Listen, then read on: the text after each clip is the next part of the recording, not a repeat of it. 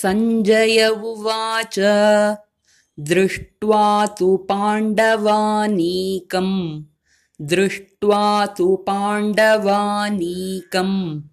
व्यूढं दुर्योधनस्तदा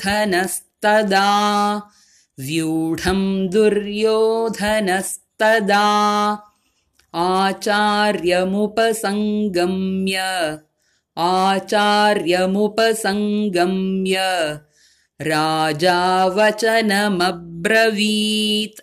राजा वचनमब्रवीत् दृष्ट्वा तु पाण्डवानीकं व्यूढं दुर्योधनस्तदा आचार्यमुपसंगम्य राजा वचनमब्रवीत्।